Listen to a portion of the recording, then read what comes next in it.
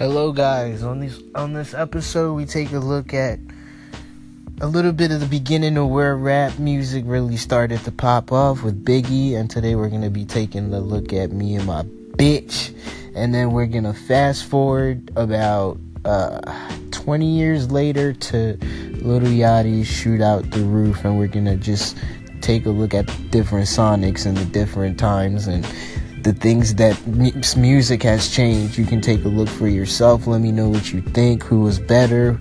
Do you like music today? Was music better back in the day?